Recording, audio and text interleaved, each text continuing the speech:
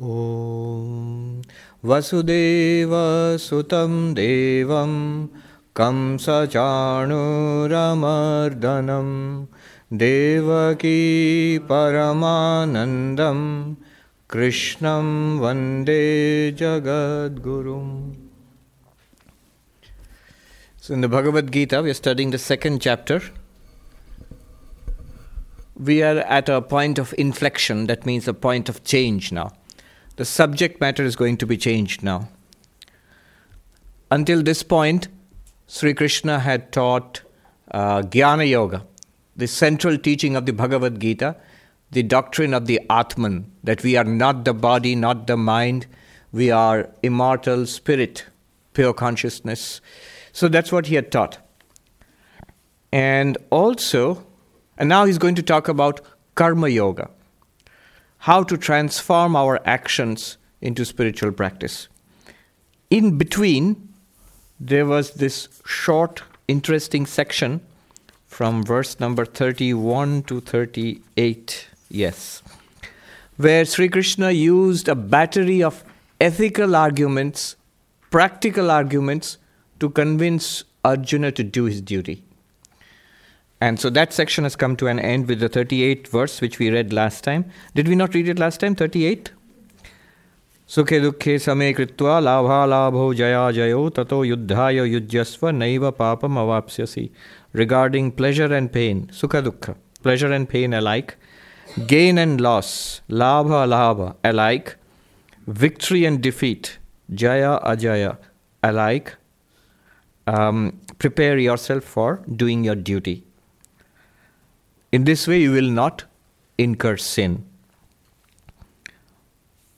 Just a note that these terms are causally connected. If you read closely, you will see pleasure and pain in the battle that he's going to fight.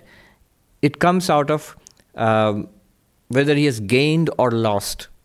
If he gains, then if we are the winners, if we gain, then we feel happy. If we lose, then we feel dejected, the pain. And what is gain in this context? It is victory in battle. What is loss in this context? It is defeat in battle. So look at the sequence. Sukha, pleasure, is caused by labha, that is gain. And labha means jaya, that means victory. Dukkha, sorrow, is caused by alabha, that is loss. Loss is ajaya, that is not victory or defeat in battle. So it's actually causally connected. But what he is saying is, be serene with regard to these. How can you be serene in regard to this? Only in one way. If you are doing it as the right thing to do. See, if you're doing it for victory, which Arjuna was, which is a common sense, that when you're fighting, you're taking up any action, what do you want to get out of it? If you want worldly, success, a worldly success.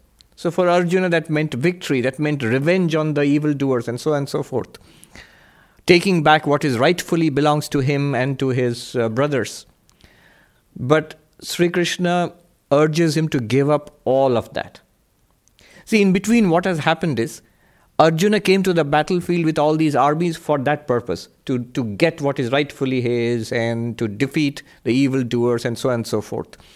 Now, when he sees the terrible cost of that, truly, like any good person, he feels it's not worth it. It's not worth it. I will gain something, but at what cost? My relatives. This is a terrible thing to do. And he's right. He's right. That's a terrible thing to do if the thing is his personal gain. But what Sri Krishna points out is that it's not really a question of your personal gain. You are in this great dilemma because you are in it for yourself. In a legitimate way, in a righteous way, nothing bad about it. But still, yourself was central to it all. You're doing it for yourself. But now think about it this way. I am not doing it for myself. I am doing it for the welfare of the kingdom. I am doing it because it is what I am supposed to do, my duty in this situation. In that case, it makes a huge difference. Does it? Yes, it does. If you are doing the right thing You're very convinced that you're doing the right thing, then whether you succeed or not is not so germane, is not so important. If you succeed, you'll be happy. I did the right thing and I succeeded in doing the right thing. I'm happy. I did the right thing, but I failed. It didn't work out. All right. Unhappy, but still, it's not as terrible as I fought a war entirely for my selfish purposes and created such havoc, and I failed. It's all-round failure then. But here he has done the moral thing, the ethical thing, the good thing, and maybe, who knows, might have failed. Even then it's all right. So he says, na papam avapsyasi, you will not incur sin. Do it with selfish motives, then whatever you do is sinful. You're doing it for yourself, so if you win, it's still sinful. If you lose, it's still sinful. So the importance of the mental attitude in action has been pointed out here. But we have done this. Now comes the switch in subject. 39th verse. Please repeat after me.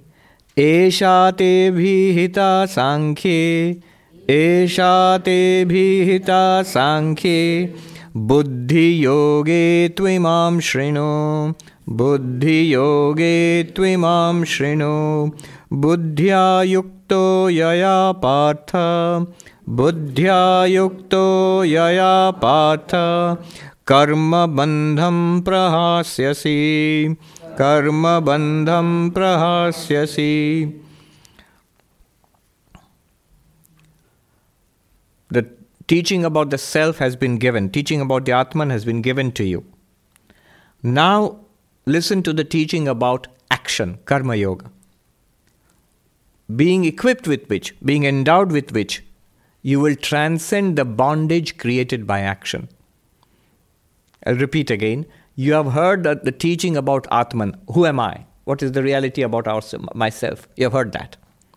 Now listen to the teaching about action, karma yoga. What will that do? By practicing that, you will transcend the bondage created by action. So it has to be unpacked. And what he will do from now on is going to unpack it. One question here. The teaching about the self, Atman, one might ask, I am Brahman, Chidananda Rupaha Shivoham. That was the teaching. I am Brahman, I am pure consciousness. The world is an appearance. The central teaching of Advaita Vedanta, Tattvamasi, that thou art. That has been given. So what else is needed? What is this now? Why does this topic come up at all? What's the point? The point is this. First of all, even after giving that teaching, it often does not work. There might be a rare person who becomes illumined, being told that you are the Atman, you are the witness consciousness. All right, done. Thank you very much. Gita over. Half the second chapter and the whole Gita is finished. But Arjuna, like the rest of us, has many questions and many other problems. It doesn't straight away work. Philosophy itself, being realized in life, becoming enlightened directly by the teaching, it might work, but for a very few. For most of us, we have many other problems. So those things have to be dealt with. Then there are other issues involved. What about, I realize I'm the Atman, but what about this life? I have got things to do in this life. There are people in my life. There's action. There's my life to lead. How do I connect it to my spirituality? Are there two things? One is spiritual life, another one secular life. If there are two things, and that's what happens to most of us. Spiritual life, Vedanta Society, Friday evening, 7:30. Rest of it, secular life. The spiritual life is going to lose badly. Why? Because the demands of secular life are so tough. You have a family to look after, you have a job to hold, you have health problems, financial problems, community, social, political problems, so many pressures on life that spirituality is nice, a talk now, a little bit of mindfulness sometime, a little this and that, and good. But the moment some pressure comes, we immediately start dealing with that and spirituality takes the backseat. That which was meant to solve all the problems in our life, it doesn't help us in a crisis. Not only that, it sometimes becomes an additional problem, to-do list. So many things to do, and also a Gita class on top of that. Usually the Gita class is the first to be sacrificed. Now, not you, because you have taken the trouble to turn up on a cold day. But it's natural. It's natural. I remember the difference between karma and meditation.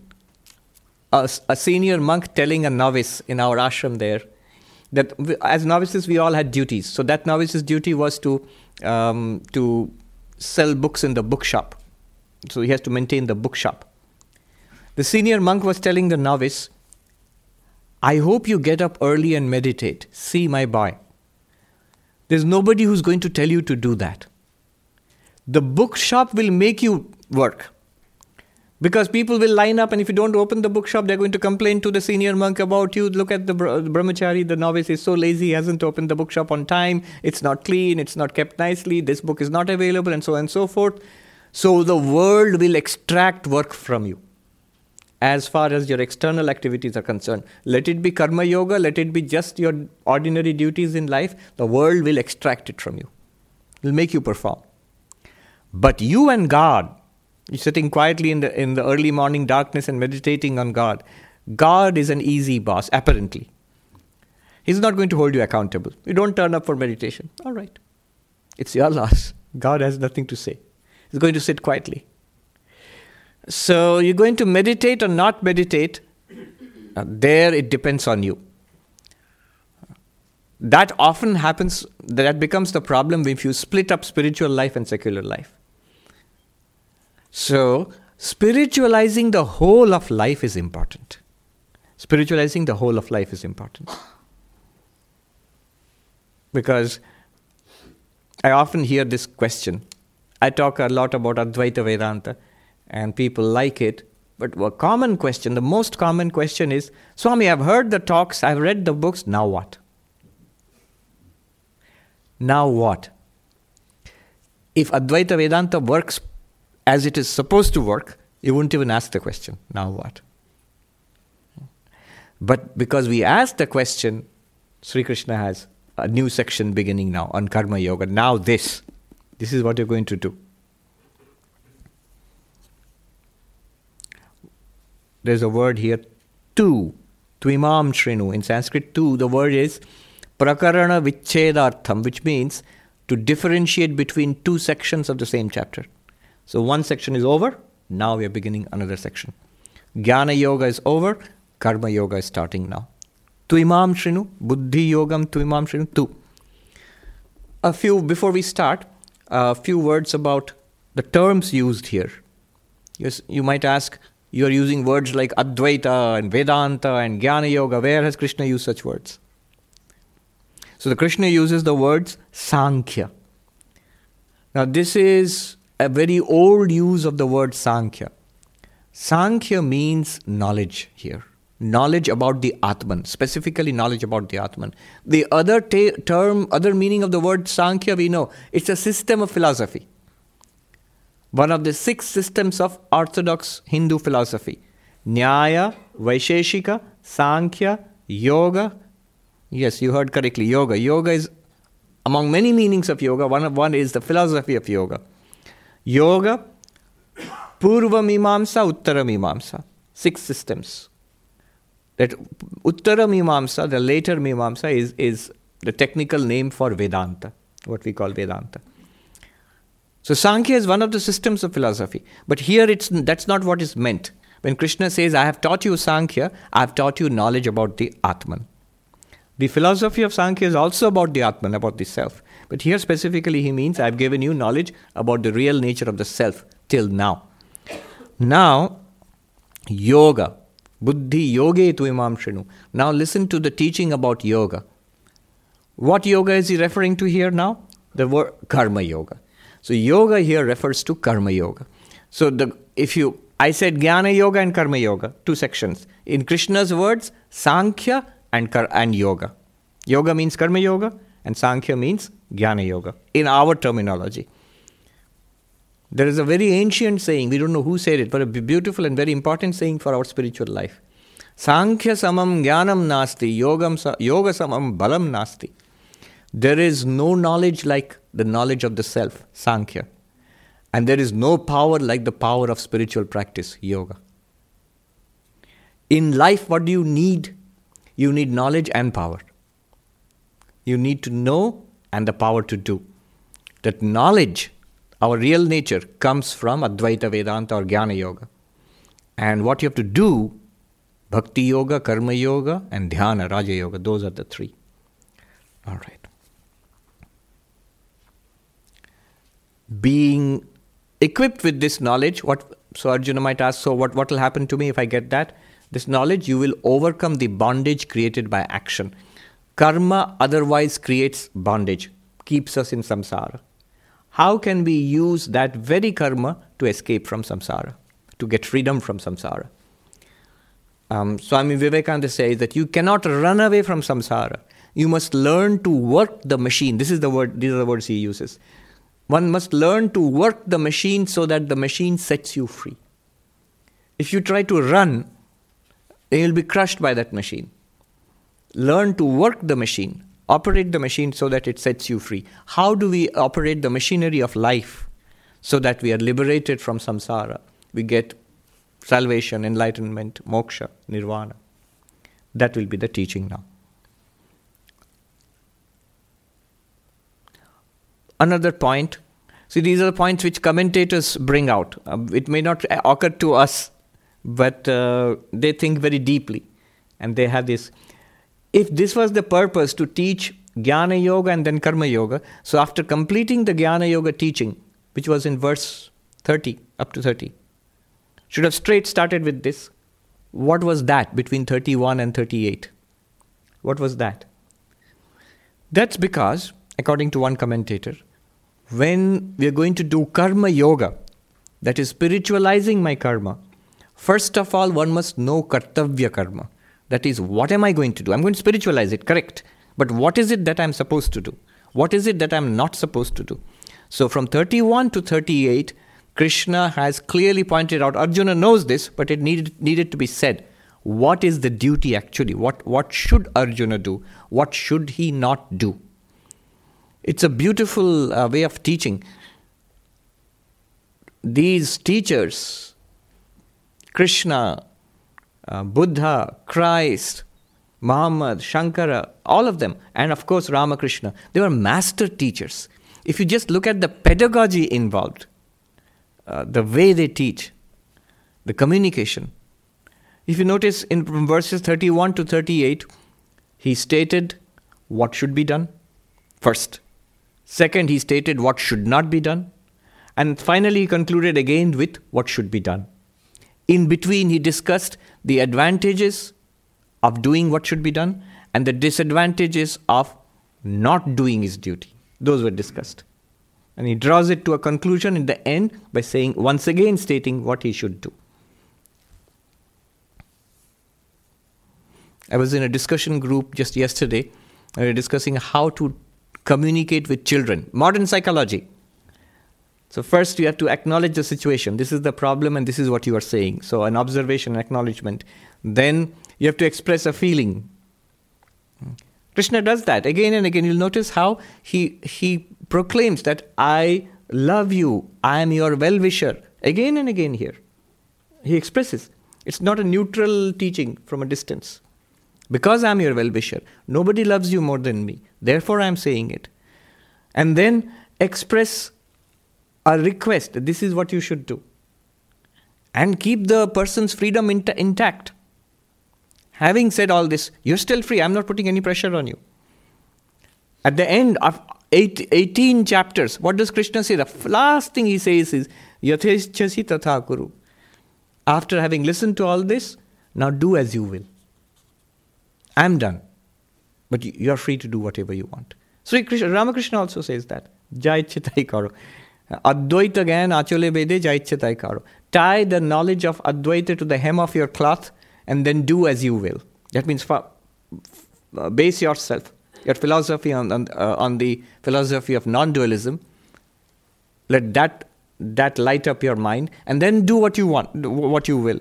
What you will means do whether you want to be a yogi or a devotee or a jnani or engaged in dynamic action for the welfare of the world, whatever you want to do, do. Sri Ramakrishna says that. Jaitya Taikaro literally means do whatever you want. But it can often be used in Bengali as a kind of a scolding. Moms often use it. Exasperated moms say to children, "Or do whatever you want to do. I give up." So Jaitya Taikaro. I remember there's a funny incident where there was this senior Swami in an ashram scolding a young monk who was a very innocent but apt to exasperate the senior monk sometimes. Finally the senior monk said, "Whatever are you doing? What is this you're doing?" And the young monk said, "Swami, don't you know what Sri Ramakrishna said? Tie the knowledge of Advaita to the hem of your cloth and do whatever you like." He said, "Oh, so you have tied the knowledge of Advaita to your cloth?" And the young monk replied, "I'm trying to do a part of it at least. Half of it, do whatever you like." So I'm doing that. I'm practicing that part. So first, Sri Krishna determines what has to be done in the verses 31 to 38. Now, how do you do it spiritually? This is your duty. Now, how do you do it spiritually? That's going to start now.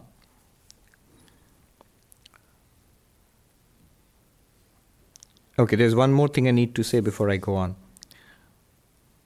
Notice how Karma Yoga is being positioned here. Karma Yoga is being positioned as a means, as a practice to enable you to realize Jnana Yoga. I am the Atman. In order to realize that in my life, I need to do these practices to prepare myself. So the inner text, the subtext is, what we are going to teach you will not give you enlightenment or freedom directly, but it will prepare you for the higher knowledge of the Atman. I'll repeat that. Karma Yoga as a practice to Jnana Yoga, as a supplement to, as a step to Jnana Yoga. The commentator here, Sridhar Swami, this is one commentator, but this is typical. He says, Upadishtam Jnana Yogam Upasangharan Tat Sadhanam Karma Yogam Prastoti. Having concluded the teaching about Jnana, the means to that is now being introduced. Karma Yoga as a means to that is being introduced. But this is a maneuver done by the commentators. Krishna never clearly says that it is a means to, Karma Yoga is a means to Jnana Yoga. Later on you'll see Swami Vivekananda says each of them independently can take you there. But the traditional commentators, Shankara for example, and Sridhara, they put Jnana, knowledge, at the top, and others leading up to that. So I have said this earlier, but this is the right time to say it, and I'll have an occasion to repeat it again. What is the framework? Keep this in mind. The framework of spiritual practice. Let's call it the matrix of spiritual practice. What are we to do, if that is the question, in spiritual life? To become enlightened, to attain moksha, liberation, salvation. What are we to do? According to Vedanta, here is the answer. Make a matrix in your mind, 3 by 3. In your mind, 3 columns. The first column is problem. The second column is solution. The third column is method. Problem, solution, method. 3 columns. All right. Vedanta tells us you are Brahman, you are pure being, immortal, beyond any suffering, your pure awareness, beyond the problems of the body, forever perfect, forever beyond the problems of the mind, and stops. And we are left sort of scratching our heads. That doesn't quite help me. Why? Doesn't seem to be a living reality to me. It doesn't seem, I've heard it. I'm not sure I understand what it means. And it certainly doesn't seem to be a lived reality to me. It's not realized yet. It's not. I'm not awake to that reality. What you're talking about. So problem. You said it, but I don't realize it. I don't know it. Not knowing, not realizing. So the first problem is ajnana, ignorance. First problem is ajnana, ignorance. What I'm telling now is absolutely key to understanding Bhagavad Gita from the Vedanta perspective, Advaita Vedanta perspective. So you have to keep it in mind. Many questions, from now on can be answered. I might just say, refer to the matrix. Tell me the answer. You can easily give the answer yourself. So what is the matrix? First problem is ignorance, ajnana, Sanskrit. What is the solution? Solution, knowledge. Solution for any problem, any ignorance is knowledge. Jnana in Sanskrit. Here, I'll point out something which seems obvious, but still good to keep in mind. Knowledge removes ignorance. Correct. Provided there are two conditions. The object and locus of knowledge and ignorance are the same. Object and locus of the knowledge and ignorance are the same. What do you mean? That sounds really difficult. No, it isn't. It's it's really simple. Really simple. Philosophers love to make simple things difficult. What does it mean? Suppose I am ignorant. The question will be ignorant of what? I'm ignorant of physics. So I have ignorance of physics. What is the object of my ignorance? What is it that I do not know? Physics. Where is this ignorance? In me. In me, the student. The student is ignorant of physics. Now, knowledge will be required to remove this ignorance. Remember, knowledge must have the same object and same locus. Locus means place, residence. Which means, what kind of knowledge is required and where is that knowledge required? Knowledge of mathematics or knowledge of Sanskrit will not remove my ignorance of physics. Knowledge of physics will remove my ignorance of physics, because the object of knowledge and object of ignorance must be the same. One. My professor's knowledge of physics will not remove my ignorance of physics. That knowledge has to come in me. It has to arise in me. I must get the feeling that I must know it. In that case, the knowledge is here. Ignorance was here. That knowledge, when it comes here, it will remove the ignorance here. So, ignorance about Atman, about the self, who I really am, that can be removed only by knowledge of Sanskrit. Gita. Knowledge of Atman. Yes, knowledge of Atman. And my guru's knowledge is not enough. Sri Ramakrishna and Vivekananda's knowledge is not enough to remove my ignorance. It must come here. They can help me, but it must ultimately come here. I must realize it.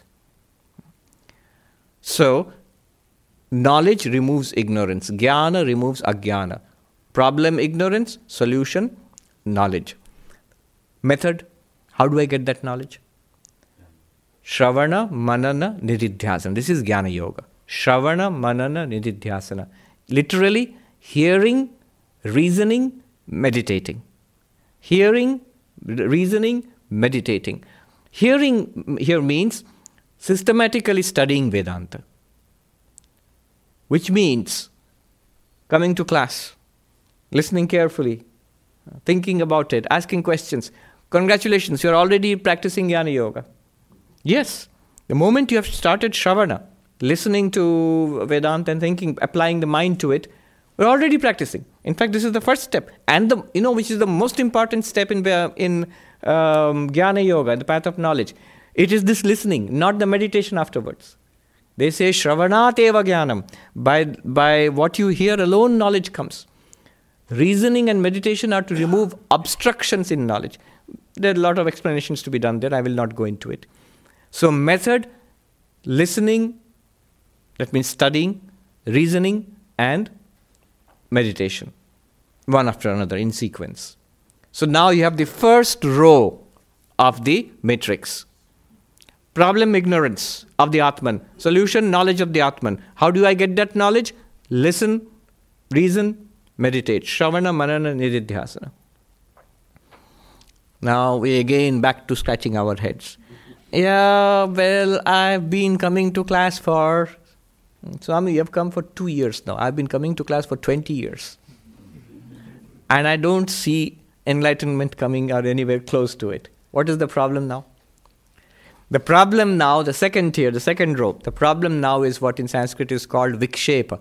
The mind is scattered. The mind is restless. The mind is unable to absorb this teaching. Clarity does not dawn. Focus does not come. We hear it. Even when we apply ourselves to it, the result is we say, I get some kind of intellectual knowledge. That is the sign that clarity has not yet come. So, vikshepa, a scattered mind. You see, what's the problem? I have gone through your recommendation. I have done hearing and reasoning and meditation to some extent, at least for a long time. It has not worked. Now the problem is, why has it not worked? Or why is it not working? Many people keep coming to class for years and years, and they have so many notebooks. And nowadays, hard disks full of talks and things like that. So what is happening? Restless mind. Restless mind, problem. Solution, concentration, focus, solution. It's a huge problem these days. Lack of attention, restlessness, hyper-restlessness, especially among kids. Daniel Goleman, who became very famous writing EQ, about the book on emotional intelligence, not one book, one after another. The latest book he's written is called Focus. It's about concentration. So anyway, it's the same problem, exactly the same problem. Inability to hold on and focus and not just in Vedanta, in any sphere of life. In any sphere of life, to do anything great, to make any kind of breakthrough, you need focus, you need to hold on. More than talent, this bearing down upon it, to hold on to something and seriously plug away at it for months and years together. That is more important than being talented or being very brilliant. I like this American saying, a big shot is a little shot who keeps shooting.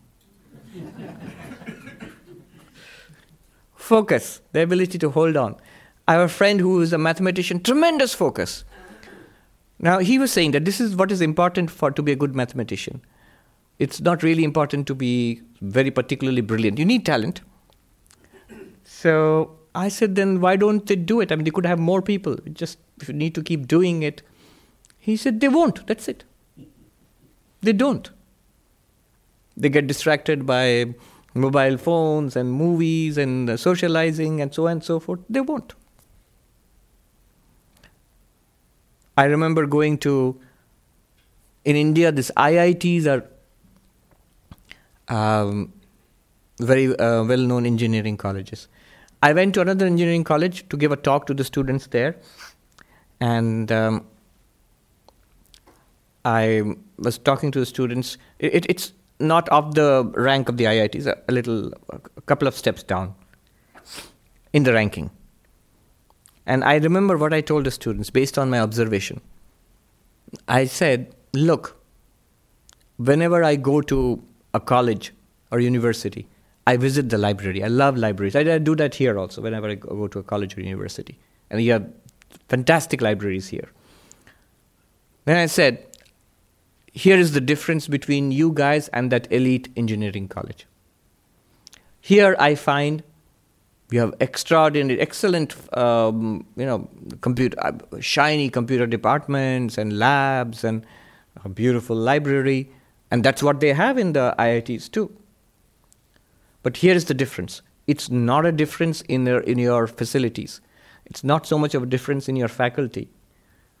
The difference is this. When I went to the library, just before the talk, I'd gone to visit the library. I said, very nice. Where are the kids? Oh, they've all gone home. The computer department. Rows and rows of shiny new computers.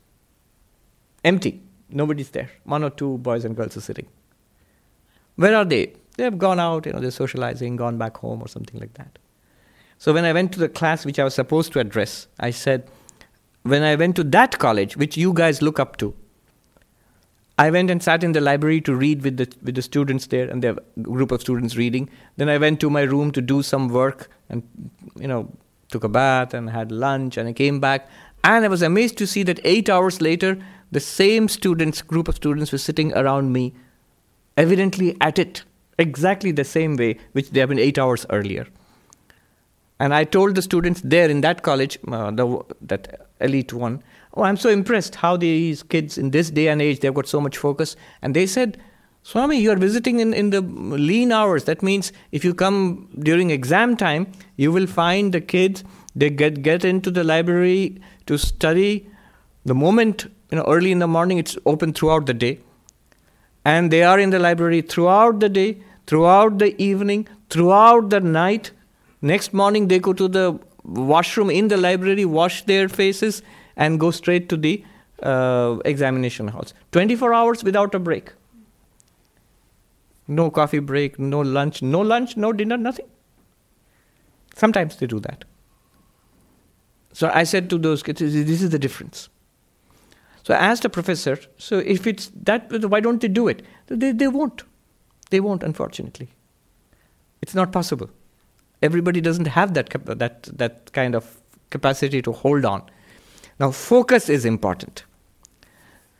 Focus, if distraction is the problem, vikshepa, then the solution is ekagrata, concentration. And the method is meditation. Upasana, meditation. Upasana is meditation. Worship, meditation. Then people will say, back to scratching your head again.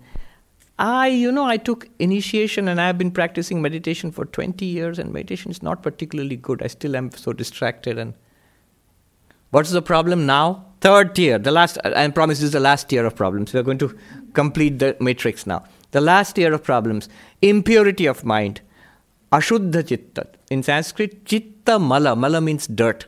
Chitta mala. Impurity of mind. What is the solution? Purity of mind, chitta shuddhi. That's a no-brainer. Purity of mind. How is that accomplished? What is the method? Karma yoga. This is what is coming in here. Karma yoga. Doing what needs to be done with a spiritual attitude. Spiritualizing your day-to-day activity. Now you have the matrix. Let me draw it again for in your mind's eye. Just draw it again. First column, problem. So in the first row, you have got ignorance. Solution, knowledge. Method, hearing, reasoning, meditating. Jnana yoga. Second row problem is distracted mind. Sanskrit, vikshepa. Solution, focused mind. Sanskrit, ekagrata. Method, upasana, worship, meditation. Third row, why even meditation is not successful. Third row, impure mind. Chitta mala, impurities in the mind. Solution, pure mind, chitta shuddhi. Method, one powerful method, karma yoga. So now you have the matrix. With a purified mind, when you sit down to meditate, meditation is immediate, powerful, and effective. With a concentrated and purified mind, when you approach the teaching of the Atman, there is a breakthrough. You intuitively grasp, oh, it is so. I am the unaffected witness consciousness. Chidananda rupa shivoham. I am pure awareness, pure bliss. It is so. You don't have to become that. It becomes very clear. And that is realization, enlightenment, bodhi, whatever you call it, brahma jnana. Yeah, that happens. So this is the whole spiritual journey. But again, this is one framework. Remember, this is the framework according to Advaita Vedanta, Shankara. If you ask a teacher of bhakti, they'll say, oh, no, not like this. Something else. Yes. I have a question about chitta shuddhi. Yes. Having no negative thoughts. What's pure mind? Pure mind is no negative thoughts? No, it's not that. It is a preponderance of pure thoughts, what will happen is spiritual life becomes desirable and nice and not so much of a struggle. You like meditating. You like service. You like reading about, you like reading the Gita or the Bible or whatever it is. Spiritual life becomes desirable, nice, interesting, and you're able to. You're able to do it. That is the sign of purity. Not that once in a while anger, disturbance, greed, reactions will not come. Of course they will come. How do you deal with it when they come? Some people get swept away. Some people get caught up in it. All right, I'll give you the sign of Chitta Shuddhi. What will happen is this. Over time, what will happen is the frequency of these upsets, irritation, outburst, depression, inability to control myself, the frequency will go down. And the second thing which will happen will be the intensity of these negativities will get reduced, will go down. So earlier I used to fly into a rage, now I'm mildly irritated. Earlier I used to be angry almost every other day, now every other week. And the recovery time will go down. Earlier if I'm angry in the morning, it will take me 3 days to cool down. Now if I'm angry now, next moment I'm all right. They were saying, Shadhur Rag Jolet Dag. The anger of a monk should be like a line drawn in flowing water. As soon as you draw it, it goes away. It's not that anger will not be there. Swami Vivekananda said, a fool cannot get angry. The wise one does not get angry. So, yes, this is a monk in Chennai. He told me this. This is a good way to measure your progress in spiritual life. It happens over time. Gently, even without any kind of specific spiritual practice. Maturity is what we could call, this is what is called maturity. Emotional maturity is this thing. Yeah. The frequency of problems, the intensity of problems, and the recovery time from the problems, they all go down. Over years, you will notice it is happening. Yes. Swami, I think you gave an example how the students, they were able to focus and study in the library. So when you're a student and as more, that's the stage where you can just focus and all your happiness is actually studying, whether it's physics or math or whatever. So there's an ability to focus and also purify the mind. As people grow and then they realize as they experience more of the worldly life, so I feel like they move away from that. So just trying to understand how sometimes actually life makes it harder. Yes and no. Do you lose the ability to focus? Yes and no. If you do not keep in training, you will lose these abilities. So I've seen students who became academicians, researchers. They retain the ability to focus because they are focusing. A student who goes into managing a multinational corporation with 100 and everything, or a busy mom.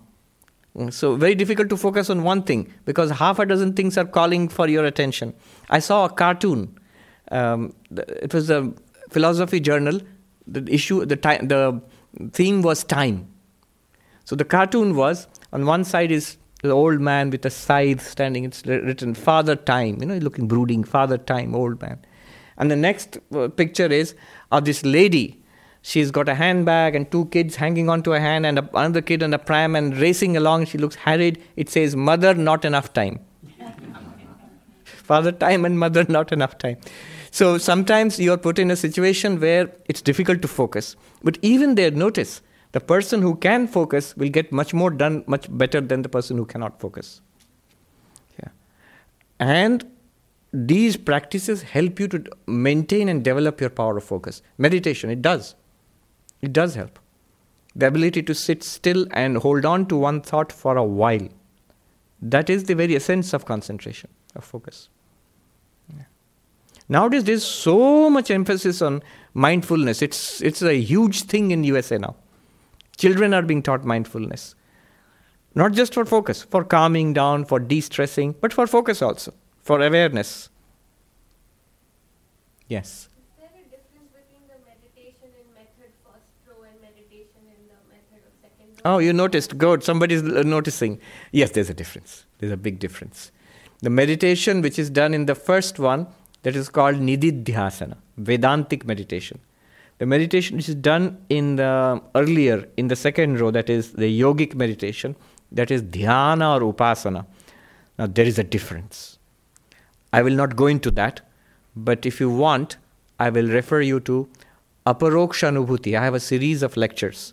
Towards the end of those lectures, in Aparoksha Anubhuti from verses 101 onwards, Shankaracharya talks about Vedantic meditation, that is the row 1 kind of meditation, but he also contrasts it with the yogic meditation. The purpose of Vedantic meditation is to realize that I am Brahman. The purpose of yogic meditation is to develop the power of focus. I'll leave it at that, but there is a difference in principle there, and in practice also. All right, this is as much as I wanted to say. This is the framework, and we will use this throughout our study of Gita. But remember, this is just a framework. If you come to some other spiritual tradition, they may have a different framework.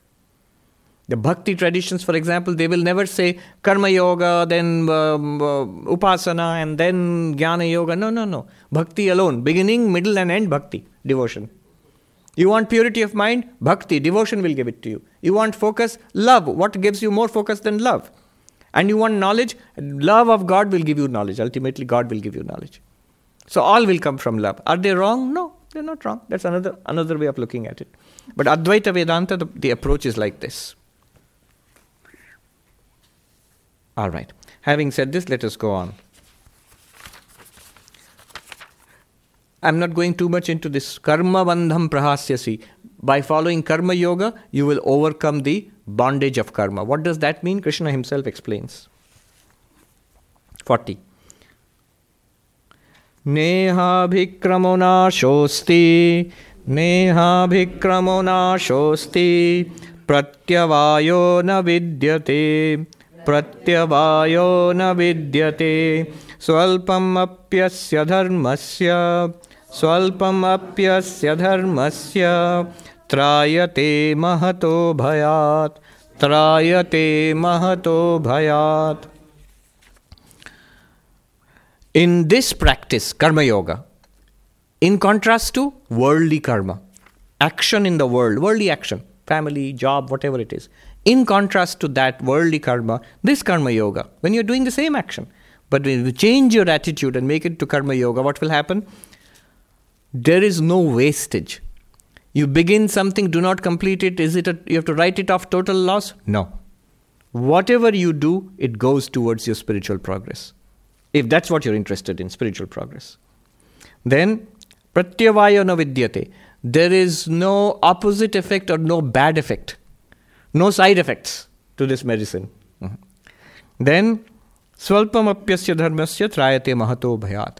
Whatever little you practice gives result. It protects you, it says, from great fear. The fear of birth and death, the fear of samsara. Even a little bit of practice. Not that you have to become a Vivekananda and Buddha and then only you get the result. Oh no. Then very, very few people would practice it. But to the extent that we are spiritual, to the extent that you pray, to the extent that you meditate, to the extent that you study and think about it, to that extent you will get peace of mind, you will get joy, you will get strength. I have seen many times people who say that, oh, I've been doing with meditation or Vedanta or something, Buddhism, for a long time. I haven't really gotten much out of it. I mean, I've not really advanced and so many problems still remain. And when I say, all right, stop it, then give it up. Oh, no, I can't do that. In many of these cases, they will say, in most cases, they will say, that is the most precious thing in my life now. Then how can you say that you have not got anything? I remember when I became a monk, as a novice, 3 days afterwards, I told another monk, not a very senior monk, we're too scared to approach the very senior ones, a fairly middling level monk. I said, oh, nothing is happening. I mean, I'm not progressing. 3 days into the monastic life. And he shot back with something I'll never forget. He said, okay, go back home. I said, no, I can't do that. I really could not imagine going back home. Then he said, look, that place you called home for 23 years has within 3 days become unthinkable for you. Is that not progress? It's incredible progress. Not that it's become very bad. It's exactly what it was earlier. But now you have got a taste of something which there's no comparison. You would rather keep on doing this. I remember some of those things, the early lessons we learned, really worthwhile. I'll share a couple. The first day, it was a monastery, it had a school attached to it. It's in Ramakrishna Mission Vidyapit, Deoghar. So, third or fourth day when I was there, one of the monks took me to the school to teach the kids, and he introduced me to the teachers. The teachers there some of the monks teach, and there are other teachers who are paid teachers, like teachers in any school, any high school. But the monks and the teachers work together. So when I was introduced, here is this young boy who has come to be a monk, and he is going to work in the school for the time being. And the Swami who was introducing me said, he has got these qualifications, these degrees and things like that. And one senior teacher, an old gentleman, he said, we are lucky to have him then. He's got such a qualified boy. We're lucky to have him. And immediately the Swami said, correcting him, no, he is lucky to be here. Look, that correction, do you see what I mean? That consider it the greatest blessing of your life that you are accepted into this holy order. We are not lucky to have you. You are lucky to be here. And I said, it was a great lesson to learn for the rest of my life. That was one.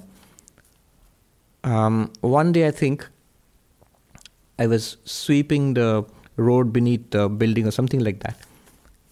And one senior, not a senior monk, a monk was just senior to me, just a few years more than me. He was going from there to the main monastery. He was leaving, and I was going to take his place. And while leaving, he left me with a little bit of advice. He said, look, this sweeping you're doing, suppose they tell you all the rest of your life, in your monastic life, the only thing that you'll ever be good for is just sweeping this road. And I don't know, I was emotional, I guess. So I said, it's perfectly all right with me. I'm ready to keep sweeping this road for the rest of my life. Just if you let me stay here. And then he was so happy. He was also a young man, a few years older than me. He said, that's the attitude. If you have that attitude, you'll be a good monk. Now, so these are this is the spirit of karma yoga. Yeah.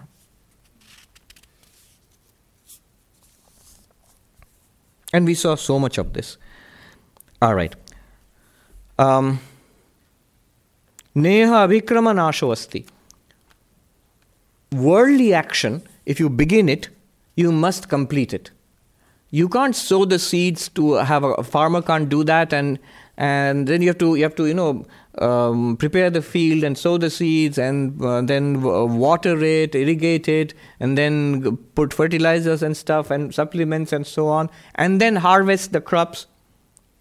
But suppose somebody says, I'll sow the seeds, rest I will not do, so won't I get 1/4 of the crops? No, you won't. It will be a total loss. You start producing a new gadget. You invented it, good. And then you start producing it. But if you don't produce it and take it all the way to the consumer, you won't get a penny back. Until you complete a worldly action, no results are there. Now that applies for religious actions also, which are done for worldly purposes. So the puja, which is done for a particular, it's called sakama upasana, sakama karma done with desire. I want money, or so many things. The first part of the Vedas are full of what are called yajnas, sacrifices, fire sacrifices. Basically, you're bribing God to help you out. I mean, I'm putting it in a very general sense. I offered this and I want this in life. What do you want? Something in this life. Let the rains be good to us. Let the disease not touch our community. What persons would have hoped for 2,000, 3,000 years ago. Protect us from our enemies and so on and so forth. Now, all of those rituals, there's a saying that you must perform them properly. They must be performed just like any work you do in the world. They must be done perfectly. Then only the result is expected. Do it halfway, haphazardly? No. You don't get anything. But in contrast to that, he says, Karma Yoga for liberation, for enlightenment, for love of God. Whatever you do, it is not ruined. Even if you don't bring it to a completion. You chant the name of God 1,000 times, good. You chant it 10 times, still good. Chant it once, still good. Not that you will do it haphazardly, the puja, but if it's an offering of love, they say Vaigunya, the small defects in the puja, God does not look at those. Because it's an offering of love. You don't want anything in return. You're just offering it out of love. You say, no, I want purification of mind. Didn't you just say result is purification? That's all right. The desire for God is not to be counted among desires. Sri Ramakrishna put it this way. Somebody asked, Swami, you say you're giving up desires. To become a monk, you must give up desires. But do you want God or not? Yes. Then you have a desire. Sri Ramakrishna has the answer to that. The desire for God is not to be counted among desires. He says the sugar candy is not to be counted among other candy. Because candy, he says, causes acidity and acid reflux. And sugar candy is something that destroys acidity. You have to be a Bengali to understand that, I think.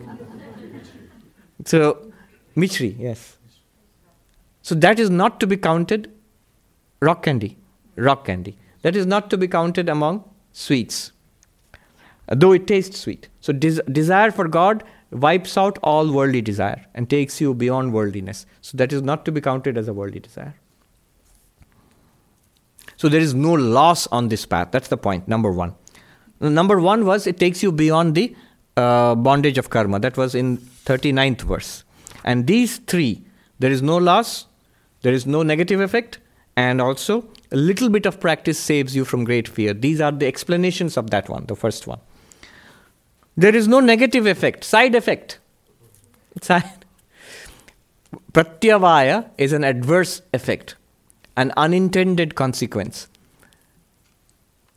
These, there are actually forces, you can call them psychic forces beyond our ordinary knowledge. And these, whether the Vedic fire sacrifices or the tantric practices, they play with these forces in order to get certain results in our worldly life. Now, if you're not careful, it can be damaging. Like a powerful medicine, if you don't take it in proper dosage, if you don't take it with proper diet, it can have unintended side effects. Sometimes the side effects are much worse and are very dangerous. It can land you up in hospital. The same way, many religious acts are there, which are prescribed in the Vedas for worldly benefits. And if you don't do it properly, it can lead to harm.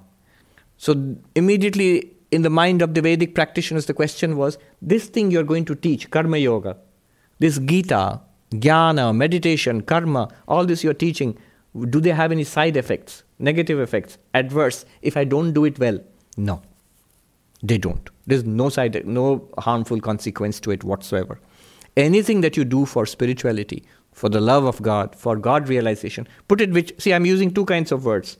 Self-realization or spirituality, the way I say, or God realization, means the same thing. In Advaita Vedanta, you can say both ways. They have no negative consequences. No negative consequences. There is a story, it is traditionally told, so I'll tell that story and end here. The story of Vritrasura. When you're talking about negative consequences, it's as an illustration, always the traditional teacher will tell the story, but many Indian children didn't know the story. I knew it from those Amar Chitra Katha comics. The story goes like this. In the ancient days of the wars between the demons and the gods, the sage Twashta, his son, whose name was, surprise, surprise, Vishwarupa, who was also a sage, he was killed by mistake by Indra, the king of the gods. And Twashta was furious with the king of the gods, Indra. And so he wanted to destroy Indra, the king of the gods. So he performed this elaborate Vedic sacrifice. See, this kind of work, with a specific worldly desire or otherworldly desire. The desire was the demon who will be born of this sacrifice will be manifested by this, a supernatural force, a demon, terrifying demon. That demon will be powerful enough to kill the king of the gods. So there's an elaborate procedure to generate this force, this demon. Now, the story goes, the mantra which is to be chanted while the fire sacrifice is going on, Indra Shatrun Vardhasva. Indra Shatrun Vardhasva literally means let the enemy of Indra develop or grow or manifest. Now, there is a specific way of chanting Vedic mantras where you have to put stress on the intonation. It is connected to the way of chanting and grammar in a very intricate way. We will not go into the details, but suffice it for this much. If you say Indra Shatru Vardhasva, it means let the one who will destroy, the enemy of Indra, who will destroy Indra, let that one come out. This is what the sage wanted. But now the gods knew that our king is in danger, so they conspired, and the goddess of learning, Saraswati, she manifested on the tongue of the rishi. The moment he was about to chant, at that time, tongue twisted. So she made it so that the rishi chanted it wrongly. Instead of putting the emphasis on the last syllable, Indra Shatru, he said, Indra Shatru Vardhasva. Let he who will be destroyed by Indra, let him be manifested. The meaning changes immediately, depending on where you put the stress. Because why? Again, there is two types of Sanskrit. Okay, I will not go into the details. Grammatical conjunction, samasa. Tat shashti tat purusha and bahubri samasa. So if you depending on pronunciation, the grammatical conjunction changes, and so the meaning changes. And so he made a mistake, and what he wanted happened. A terrible demon came up and went out and fought against the gods and defeated the gods and defeated Indra.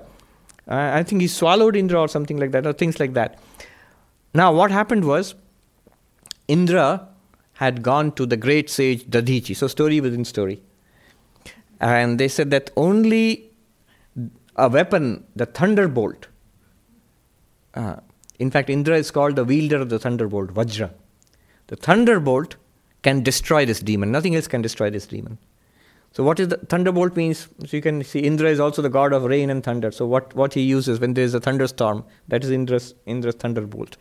So where will this thunderbolt be produced? Will Boeing make it, or Northrop or Lockheed? So it is the sage Dadhichi, the most righteous among sages. His bones are required to make this thunderbolt. So it is a person who has led a life of a perfectly ethical and moral life. So they go, how can you ask this? We want your bones.